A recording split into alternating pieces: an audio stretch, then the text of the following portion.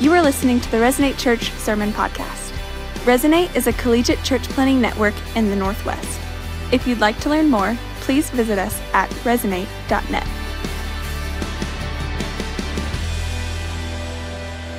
Well, hello, Resonate. My name is Matthew Young. I'm the site pastor over in Moscow, and excited to be here with you today as we wrap up the book of Jonah. I remember when I was a kid, I used to drive around with my dad. He drove this old, late 80s model Ford pickup. And especially in the summertime, I'd find myself riding around with him a lot. Sometimes we'd go to lunch together. And then in the evening, he'd take me to baseball practice or something like that. And he'd always listen to the radio, and he always listened to this one station. Back then, it was categorized as easy listening. It was like elevator music. And so it's funny how I thought it was really dumb then, and now those are some of my favorite songs today. But anyways, that's beside the fact. We'd drive around, and at noon and at about 5 o'clock, there was this radio station, this radio program that would come on, by this guy named Paul Harvey. And he would have, it was called Paul Harvey News and Comment. So he would report on the news, and then he would kind of give some extra comments on it. But he also would do this segment that it was called The Rest of the Story. And I loved when I was riding with my dad and The Rest of the Story. Paul Harvey's The Rest of the Story would come on.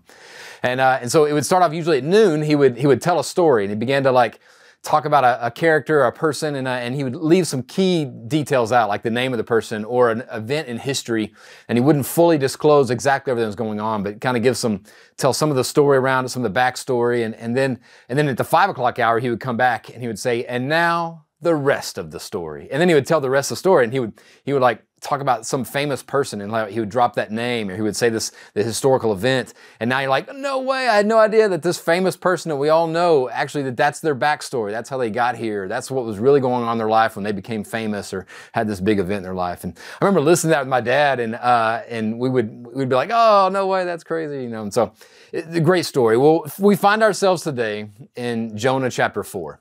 And today we get to find out the rest of the story. And every week we've been reading Jonah, and you've been reading along, and we'll do that again here today. And every week as we read and as we look at this book of the Bible, there's been some things about Jonah all along. You're like, what's wrong with this guy? What's going on beneath the surface? And what's really happening in his heart that makes him say these things and do these things?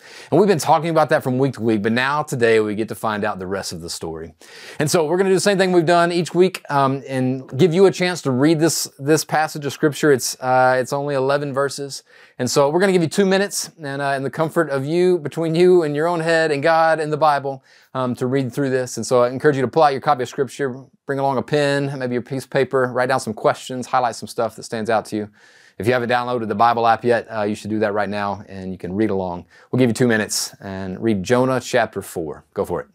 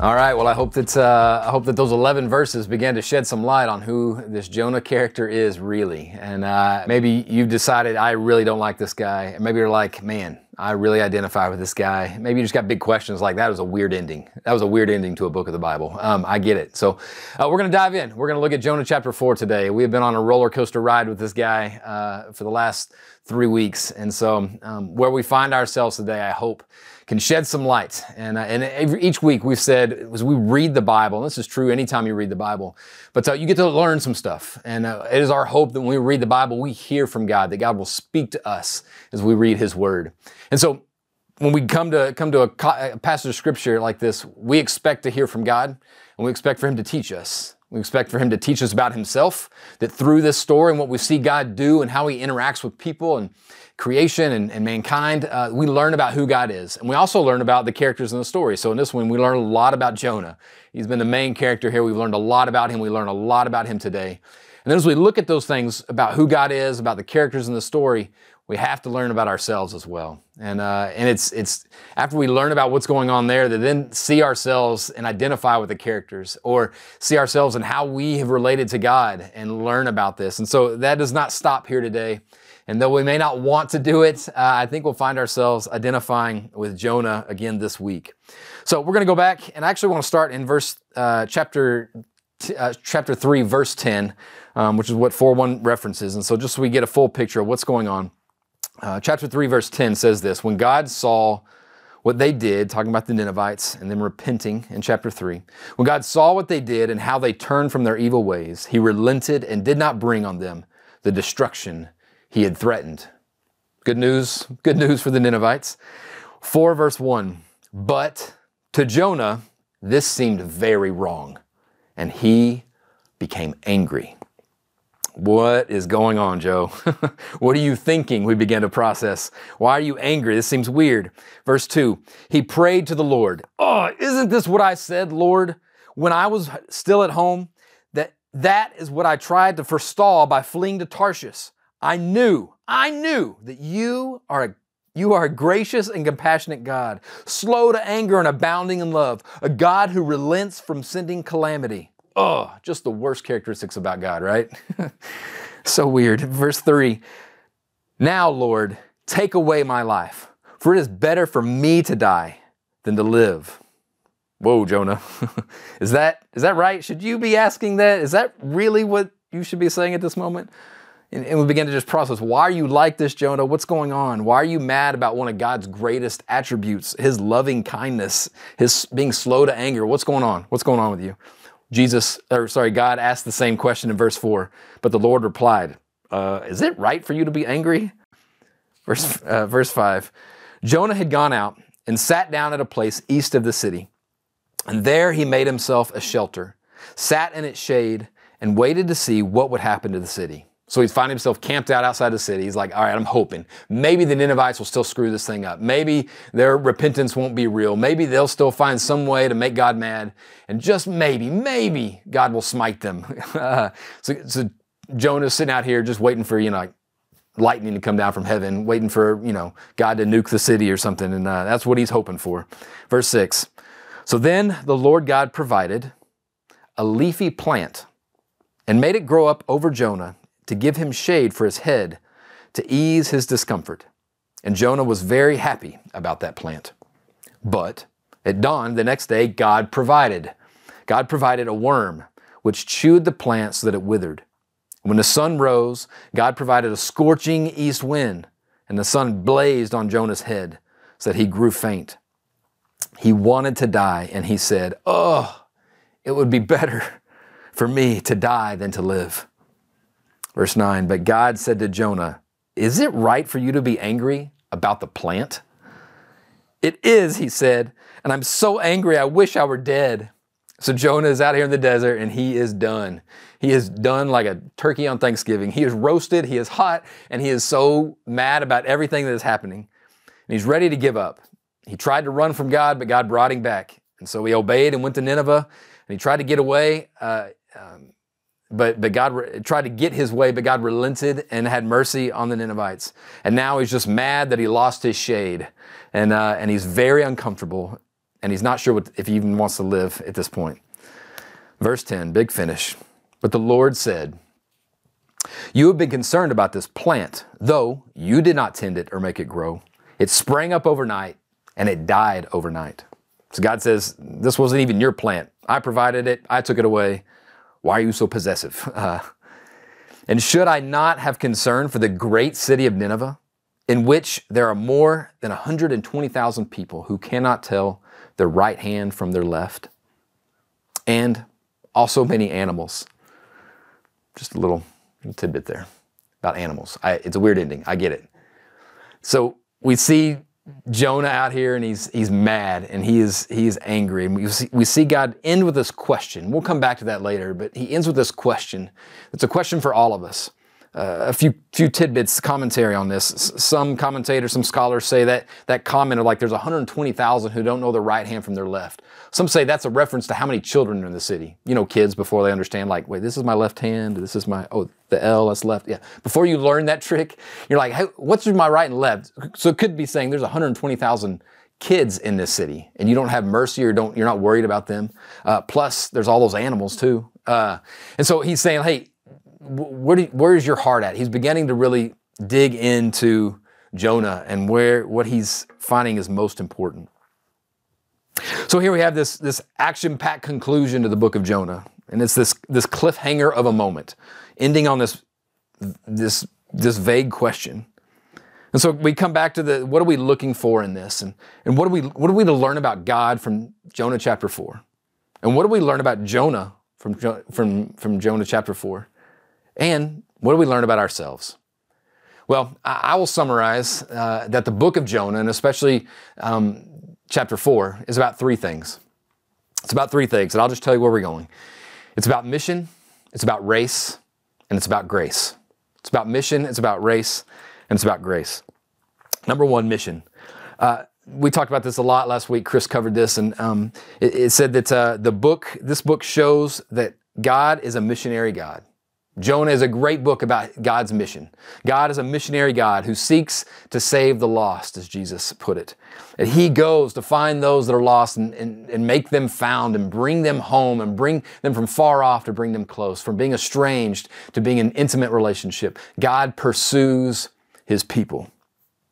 God uses us to be a part of that mission. And that's the beautiful part of this, is you see his invitation to Jonah here saying, hey, I could do this on my own, but I want you to be a part of it. I want you as a representative to Israel to go to the people of Nineveh, to go and call them to repentance.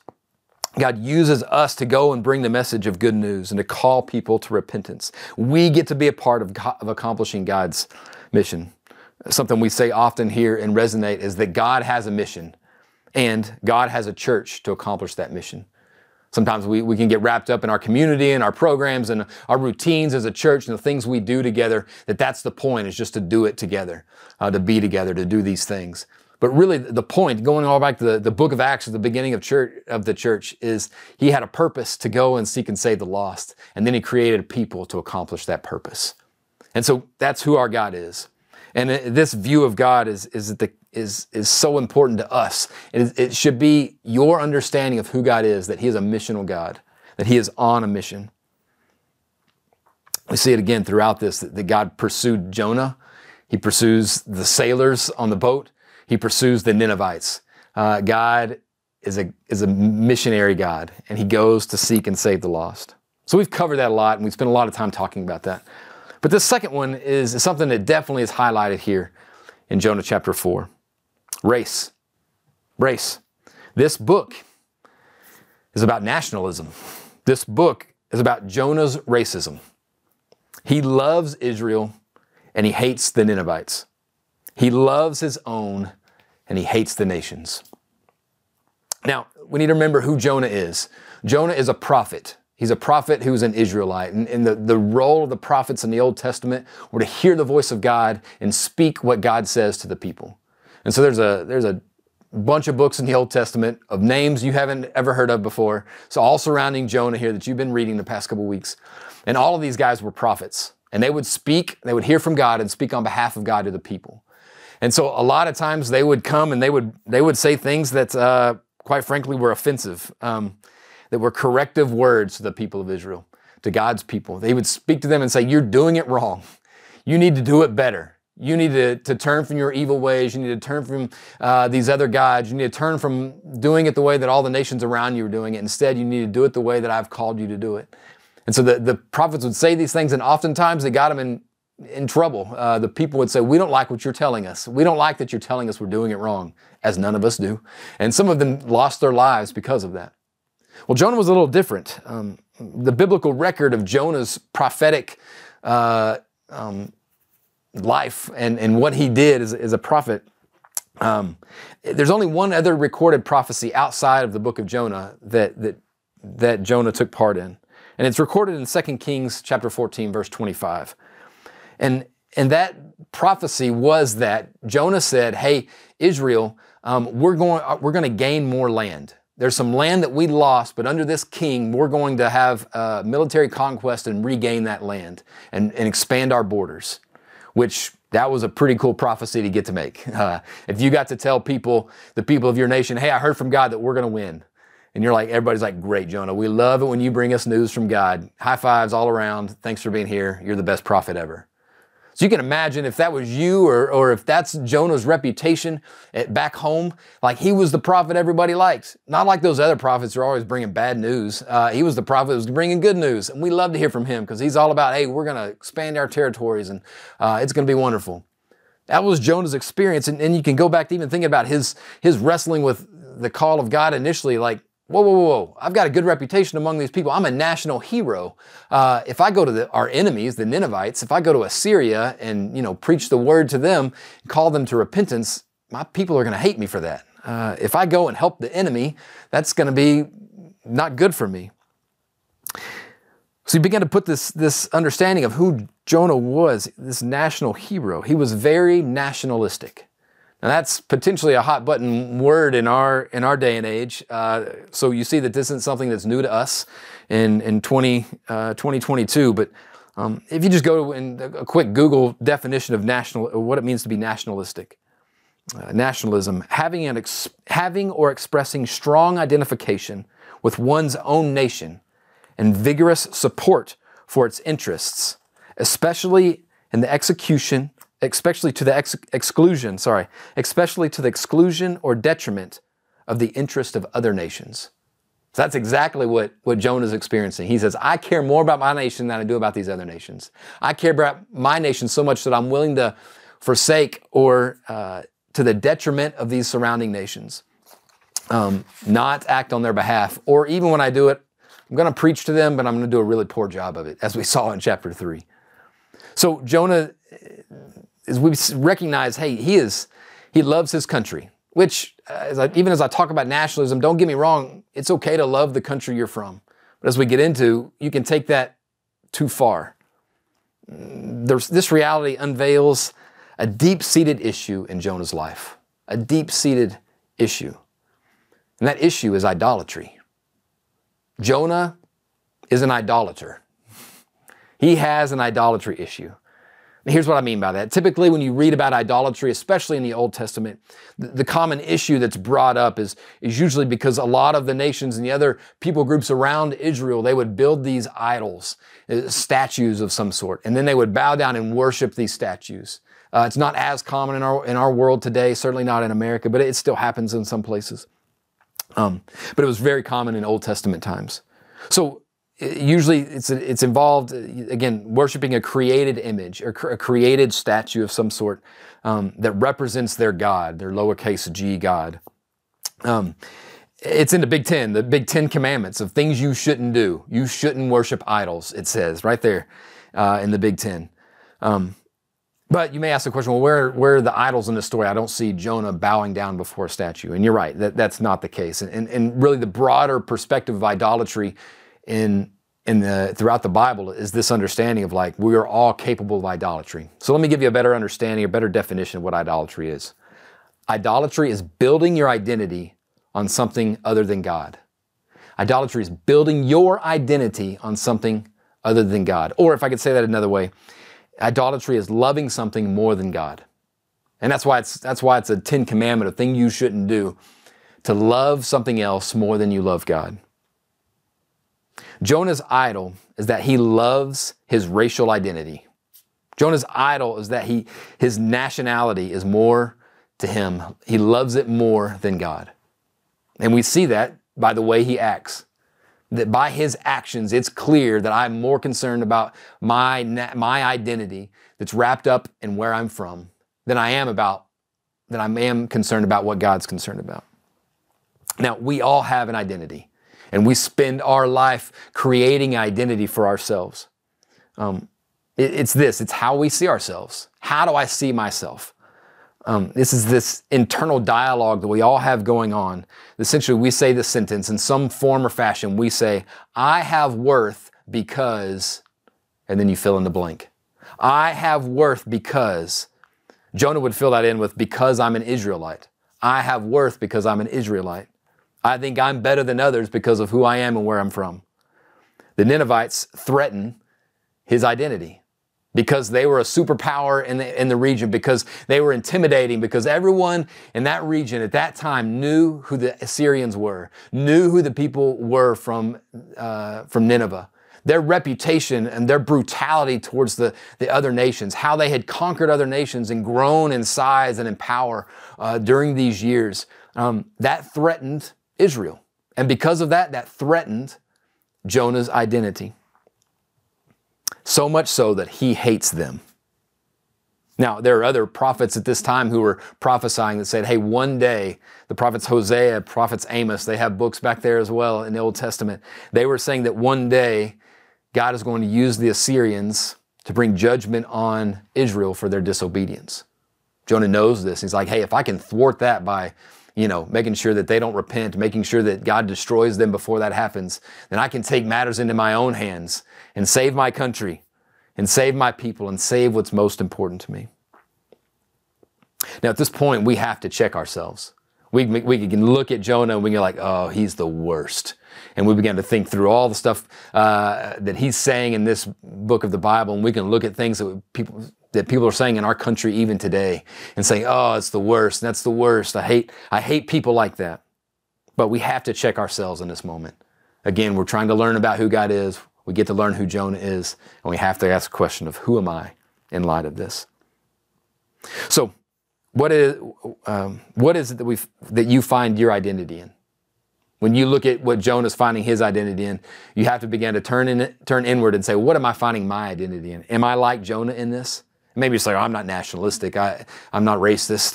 That's not me. But maybe it's something else. Maybe it's something similar. If we were to say, am I an idolater? What am I finding my identity in? It's often that what you have had success in, or what people compliment you for, that's what you find your identity in. Often we gravitate towards the things that we've had success in. It's like, wow, I was really good at that. I'm the one who's good at that. I'm good at that. People say that I'm good at that, or they like it when I do this thing.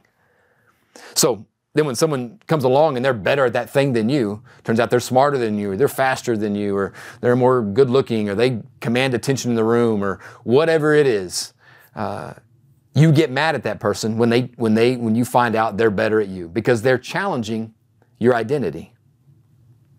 When someone is better at you, it's easy for you to turn to hate because they're challenging your identity. Or you may be able to recognize your identity like this. Likely you'll have unforgiveness towards others about that thing. You've been hurt in some way, and now it's really hard for you to forgive them because of what they did to you, because it affected your identity. It was so close that hurt, that pain, that scar is so deep that it's very difficult for you to forgive them. Where do you have unforgiveness in your life and in your heart? Likely there, connected to that in some way, you'll discover what you have your identity tied to. When someone threatens your identity, you hold a grudge. Bitterness begins to build up in you. Then it leads to jealousy. And then you'll find yourself just like Jonah with hatred towards them because they have stolen part of your identity. Another way you can identify what you have your identity in is what is the person or what are the people you care most about? So think about the people that you care most about, that are most important to you, the person or the people in your life that you care most about. What do they think about you? What is that person, what is that group of people, what do they think about you? Likely, you're prone to build your identity on that thing. People you care most about, What they think about you is what you build your identity on. So for instance, if you care about what your parents think about, maybe they're proud of your scholastic achievements, then you begin to find your identity in your grades. My mom and dad love that I make good grades. I find my worth in my parents' eyes by how good I'm doing in school. So now your identity begins to be tied to those things. Subsequently, if you get a bad grade, or you have a rough semester, and your grades begin to dip or plummet, it will wreck you. Because I had my identity so tied in this thing, this success, this achievement, that if I don't have that, who am I anymore? Or maybe it's like just something simple. It's like there's a guy or a girl that you like, you're crushing on, right? And then they pay you a compliment. They say, hey, I like that shirt. And now that is your favorite shirt. Your roommate's like, hey, can I borrow that shirt? It's like, no, this is my favorite shirt because someone said they liked it. And now my identity is tied to that person and to that shirt and what they think of me, right? Or to say it a different way, you may be in a dating relationship, maybe a friendship, and someone communicates to you, I like the way you make me feel. I like the way you make me feel. And at first that sounds really romantic, and they're communicating something deep and intimate. I like the way you make me feel. But ultimately that's a pretty selfish statement of theirs, like, I use you to make me feel this way. And so if we tie our identity to that thing, what you're saying is like, making you feel a certain way is who I am. And you can begin to see how that can start to get twisted. The trouble is when our identity is built on a person other than God, it puts us in a dangerous place to be used by that person or those people. When I care more about what you think about me than what God thinks about me, now I'm in a dangerous place where I can find myself giving myself to you, being used by you, or by this group of people in unhealthy ways. And so we can see that what we put our identity in is dangerous. When our idolatry leads you to lose sight of what is most important to you, your idols betray you. When you lose sight of what's most important, and I'll tell you what that is, what God thinks of you, then you recognize you found your identity in something else. You found your identity in an idol. When you rest in the fact that God is loving and good, and He loves you and wants you and is pursuing you, then the things of this world lose their grip on our identity. When we run to God and we recognize God is the best thing in all the world and all the universe, that He is perfect, unlike all of this other stuff, unlike all of these other people, unlike all of these things I can be successful in. They will always fail me. They can't live up to my expectations, but God always can. God is good. And even when I'm not, He's still good. And He clarifies for me what good is and what loving looks like. He's the best. God is the best. And so when I find my identity tied to Him, that's the safest and best place to find my identity. So to find my identity, anything else, that's why it's called idolatry. To worship something else, to love something else more than God, that's idolatry. To turn my attention and my affection towards anything other than God is idolatry. And it's a dangerous place to be. God says, don't do that. That's not good for you. It's not best for you. We are able to identify ourselves as sons or daughters of God and care most about what He thinks. Then the controlling desires that others have for us no longer dominate our lives. If I can give myself over to God, then how I make you feel is nice, but it's not what's most important to me. Or what you think of me, or what you find value in me from is not what's most important to me. When we make our idols our God, then we lose ourselves to something that is imperfect and can never live up to our greatest needs and desires. Only the one true God can do that. A pastor that I was listening to and reading a sermon on this passage, he says this, idols, his name is J.D. Greer, and he's a pastor in North Carolina. He says this, idols are things we derive pleasure from more than God. Idols are things we derive pleasure from more than God, things we seek refuge in more than God.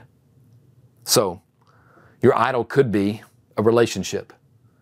It could be a relationship that you are in right now, that has become an idolatrous relationship because it's more important to you than God. You find refuge in that relationship more than you find it in God. It could just be the idea of a relationship. It could be the fantasy of marriage that in your life is what you run to and cling to more than God.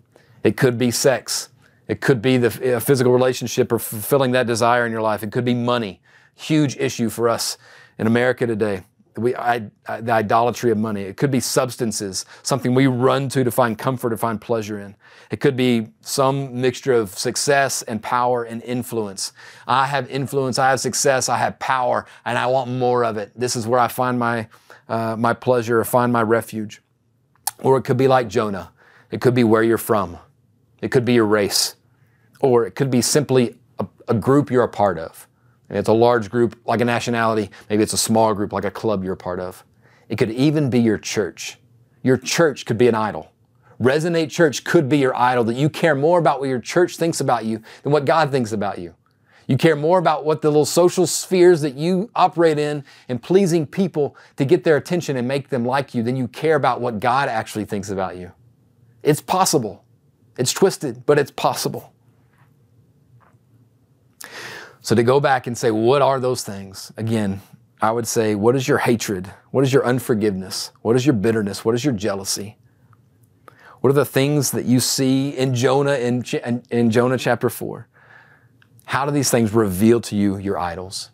And again, maybe it's a nationalistic tendency like Jonah. Maybe it's something else. But they're there. We're building our identity on them. We're loving them more than God. And in Jonah chapter 4, God is saying, those things can't come before me. And that leads us to the third thing, grace. Grace. I want to read verse 10 and 11 one more time, just so you get this final question that God asks Jonah. And so this lands and helps us process what it is God wants us to get out of this. But the Lord said, you have been concerned about this little plant, though you did not tend it or make it grow. It sprang up overnight and died overnight. And should I not have concern for the great city of Nineveh, in which there are more than 120,000 people who cannot tell the right hand from their left, as well as many animals? Jonah was worried about a plant. Some translations, your translation may say a little plant. In the Hebrew, it references the littleness of the plant as juxtaposed against the greatness of the city of Nineveh. Jonah was worried about a plant, and God is concerned about a people. Jonah would argue, but they're bad people. Everybody knows it. The Assyrians, the people of Nineveh, they are bad people. And God would say, that's the only kind of people I know. That's the only kind of people I know. When we read the book of Jonah, though it is uncomfortable, we have to be able to say, I see myself in this story. You have to be able to read the book of Jonah, especially Jonah 1 and Jonah 4, and say, I am Jonah. I am Jonah. And you also read the book of Jonah and you say, I am Nineveh. I am Nineveh. I need someone to come to me and share with me good news. I need someone to come to me and rescue me. I need someone to come to me and call me to repentance, to turn me out of my wicked ways and turn me back to God's ways. Jonah and Nineveh, though Jonah doesn't see it, they are not so different. God would say that's the only kind of people I know, bad people. And this brings us to the topic of grace. Grace. The short definition for grace is unmerited favor from God. You should write that down. You should open up your Bible and write it on the inside cover. Grace. Unmerited favor from God. You didn't earn it, but God likes you. God loves you. God pursues you. God wants you. Why? Because He does. Because it's who He is. Not because you're great, not because you're wonderful, not because you're good looking, not because you're above average. All of us, all have gone astray. All have strayed from God's ways. All have sinned and fallen short of the glory of God, as the book of Romans says. God loves us. God chooses us, even though we don't deserve it. In spite of our brokenness and disobedience, our running from God, God pursues us, and He provides a way out of our rebellion so that we can return to Him and know Him and have life, eternal life in Him. Not because we earned it, but because He is good, because He is loving. The overarching message of the book of Jonah is that we all need God's grace. That's the overarching message. We all need it. The guy who speaks on behalf of God and the foreign nation that's far from God in all their ways and in all their wickedness. All of us are in need of God's grace. The irony for Jonah is that he appreciates God's grace towards him, saving him from drowning at the bottom of the ocean by providing that fish to swallow him and bringing him out of that terrible situation. He's thankful for God's grace in that. We read about it in chapter 2. But he hates God's grace for the people of Nineveh. He likes it for himself. He hates it for others. Isn't that ironic? Trouble is, to quote Jonah, God is a gracious and compassionate God, slow to anger and abounding in love, a God who relents from sending calamity. God loves people, and he loves all kinds of people, even the ones that we don't like. That's a reality of who our God is. This message of God's grace is especially for people like Jonah, who think that they don't need God's grace. The Bible talks to this group of people a lot. Throughout the Old Testament, some of Jesus' strongest sermons are to this group of people. The Bible calls them religious people. There's a special category, a special message for people that God speaks to them, and it's to this group called religious people. The key trait of religious people is that they compare themselves to others, and by their own standards, they think they're doing all right. They get themselves into this religious routines and these religious rules, and instead of allowing the rules to point them to God, which is the point of the law, which is the point of the rules in the first place, to point them to God and God's ways and the best way. Instead of allowing those things to point them to God, they allow those things to puff them up and say, look at all that I've done. Look at how I can check all the boxes of how good I am. And in doing that, they forget that they need God's grace because they begin to play this comparison game. Religious people compare themselves to others, and by their own standards, they think that they are doing all right. Jonah thinks that thinks that the Ninevites are so much worse than him because he thinks to himself, well, I've never been as brutal as them. I've never been a part of a society that does stuff like what they do. I've never skinned anyone, which they were accustomed to doing when they would invade a country. I've never cut off someone's limb and been so brutal to them like the Ninevites were rumored to have done. And he said, I never did those things. I'm one of God's people. I'm not like them. Jesus would regularly tell stories because he was regularly interacting with religious people. And he would tell stories like he did in Luke chapter 10. There's a story called the Good Samaritan. Maybe you're familiar with it. You've heard this story. We reference it all throughout our culture and society, even to today. The Good Samaritan is a story of, Jesus interacting with a religious person. And this religious person says, hey, what do I need to do to be saved? What do I need to do to essentially get the approval of God? And Jesus says, well, you should love the Lord your God with all your heart, soul, and strength. The second greatest commandment is a lot like it. Love others. Love your neighbor. Well, then the guy fires back, and there in Luke chapter 10, he says, well, who's my neighbor? So Jesus says, let me tell you a story. There's a guy, and he's out on a road, and he gets mugged, and he gets beat up, and he's half dead, thrown in the ditch. And then soon after that comes a religious person. And twice, religious people who you're reading the story is like, oh, those are the good guys. Those are the guys who do it right. Those are the guys who have their life together. These are the guys that God loves. They come along and they see the guy lying in the ditch and are like, I got somewhere to be. I got to go. Or this is going to get messy. I'm going to pretend like I didn't see that guy there. And they just keep on going. And then it says a third guy comes along. And this guy was a Samaritan. Now, there's some context here, but it's a racial divide in ancient Israel between Israelites, the Jewish people in Jesus' day, and Samaritans. The Jewish people saw Samaritans as mudbloods, if you will, half-breeds, people who deviated from the people of Israel long ago, and they kind of created their own religion that's just this offshoot, a little bit different than traditional Judaism as the Old Testament is taught. And so the Jewish people hated them. They said they're not real believers, not real followers of God. And so there was this racial divide, and they would criticize each other and have prejudice against each other. Well, that's the guy that comes along third. After these good religious Jewish people pass by this guy in the ditch, then the Samaritan comes along and he sees the guy in the ditch and he pulls him out of there and doctors his wounds and puts him on his own donkey and carries him to a hotel and pays for him to stay there and essentially opens up an account and says, hey, whatever it takes to keep this guy alive, whatever he needs, I'll take care of it. And he leaves and he comes back and he cares for this guy. He just tells a story and he looks at the religious person and says, all right, who was the neighbor in that story? And essentially you read in Luke 10, the guy couldn't even say that it was the Samaritan. He says it was the third guy. I can't even say what he was. It was the third guy. Jesus told that story to clarify, like, hey, we're all in the same boat here. We all have issues. We all are not as good as we think we are. It's the same story that we see throughout this. The good guys in this, the people who are seen as those who are closer to God, are the ones you don't expect in the book of Jonah. Jonah, the man who hears from God, is running from him, while the guys on the boat, the sailors who are far from him, are the ones who are turning and worshiping the Lord.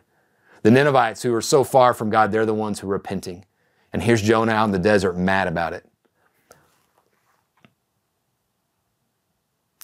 As we read through this story, and we come to chapter 4, the book ends on this cliffhanger question, where God asks Jonah, you're worried about a little plant, and should I not have concern for the great city of Nineveh? Why do you have so much passion, he's saying, for things that don't matter, and so little passion for things that actually do? That's ultimately the question that God is asking. God's asking that question because God loves people. God loves people. God loves all kinds of people, even the ones we don't like. God loves people, and he calls us to love people like he loves them. And that begs the question for us even today as we're trying to say, God, what are you saying to me right now? And I'll tell you that question. The question is, do you love people like God? Or even loving your enemies? Or are you selective in who you love, like Jonah was? Do you love people like God? Do you love all kinds of people? Or are you selective in who you love? Are you more concerned with yourself and your personal comfort like Jonah was? Or are you more concerned about real, live people? I invite you to get to know God and to let him change what you love. To pray for God to change your heart. Maybe you find yourself, you're like, I'm a religious person. I go through the motions. I can check the boxes. I go to the things when I'm supposed to be there. I say the right things when I'm supposed to say them. But I don't love people like God loves people. I don't understand love in this magnitude. I don't understand. I can kind of love the people I like and the people that I get along with and the people that benefit me. But the people that are difficult, the people that are hard to be around, the people that challenge my identity, I don't love them. Is that true of you? There's something that happens in a believer's life when they come to a place of maturity, when they begin to see things the way God sees them, when they begin to love the things that God loves. Their relationship with God, their Christianity, their religion moves from a place of duty. I know this is what I should do, so I'm going to do it because this is what I should do. A place of duty to they move to a place of compulsion, where they do the things they should do, not because they should do them, because they can't help but do them. They can't not do them. They are compelled. They have a passion for the things that God is passionate about. They want to do the things that God wants to do. They find themselves in alignment with God's ways. There's an invitation to us here at the end of the book of Jonah for us to do that. I remember when this first began to happen in my life. It was a huge moment in my life. It happened when I was in college.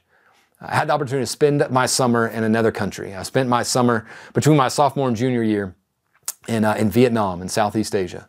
And I was there. We went there to do mission work, and we were working alongside these missionaries in that country. They don't allow missionaries. You can't go in on a missionary visa, but we could go in on kind of a humanitarian aid visa. And we were doing this agricultural ministry where we were helping farmers out in these rural areas learn some different agricultural practices so they could improve their lifestyle and improve the soils they were using. It was a wonderful project we were part of, and through that, building relationships and getting to share the gospel through it.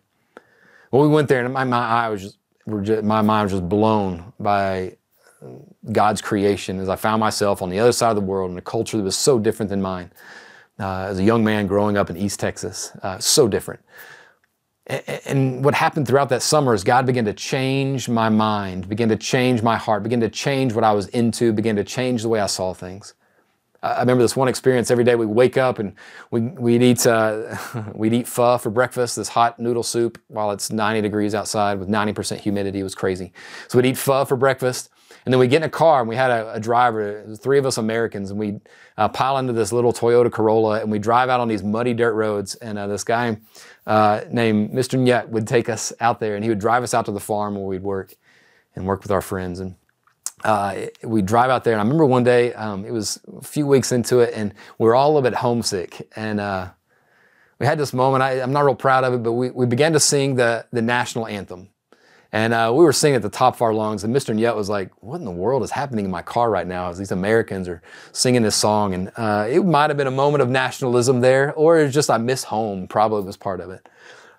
We drove out there, and I remember that moment of like, I was concerned about the things that I missed. I was concerned about how being here in this foreign place was uncomfortable. It was hot, and we were crammed into this car, going out to this place out in the sticks, and everything was foreign, and I just wanted a bowl of shredded wheat, frosted shredded wheat. That's my jam right there, and that's what I wanted, and I was missing it.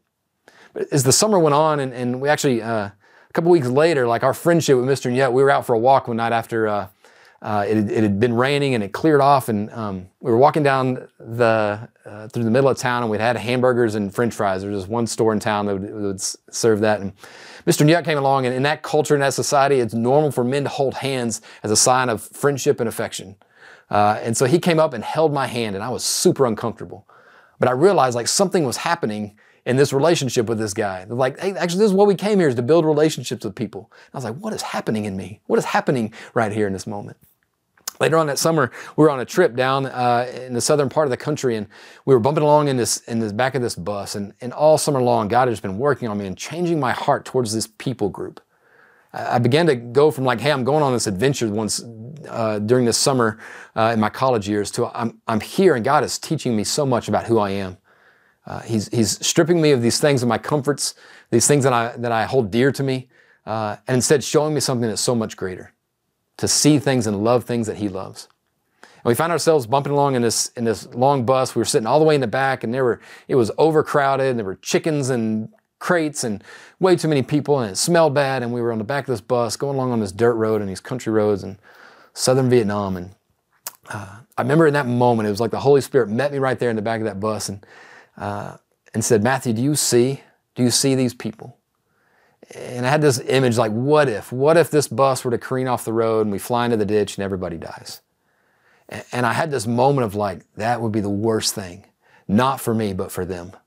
That would be the worst thing. And I found my heart breaking for them, knowing that in this country, it was hard to hear the gospel, that missionaries weren't allowed in, the government controlled the spread of religious groups in the country. And these people were desperate to hear the good news of who Jesus was, of this God who loves them, is in pursuit of them, and wants to bring them close.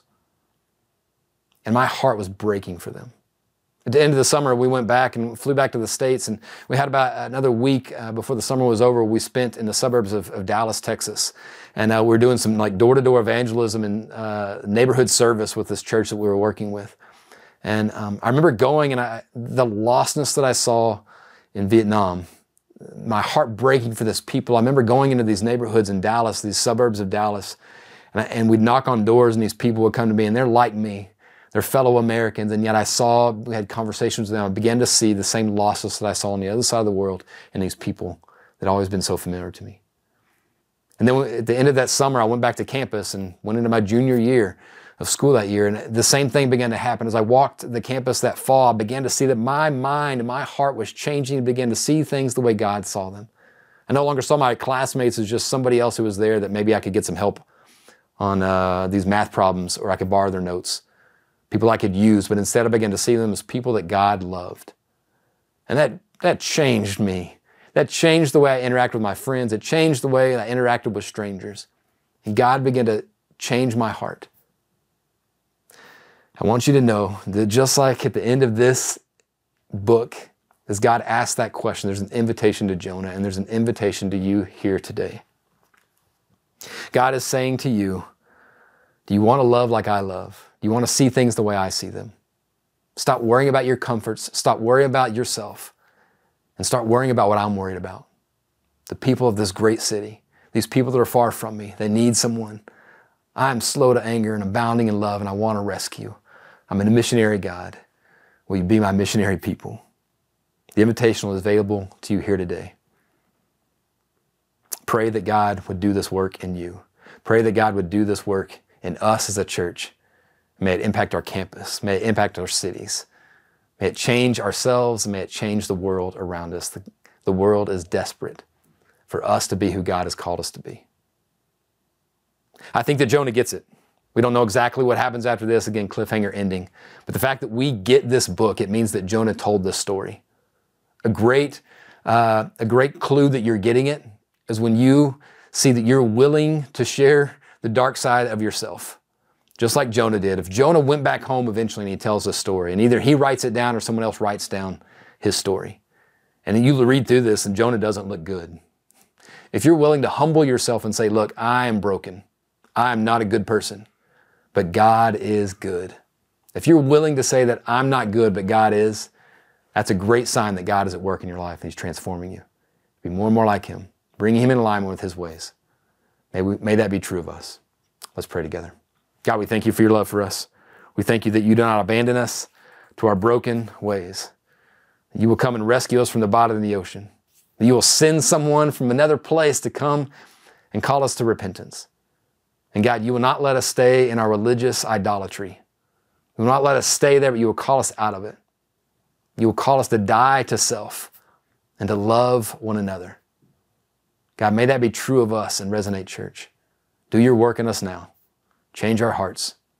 Make us more like You for Your glory and for our good. We pray that in the name of Jesus Christ. Amen. Thank you for listening to the Resonate Church Sermon Podcast.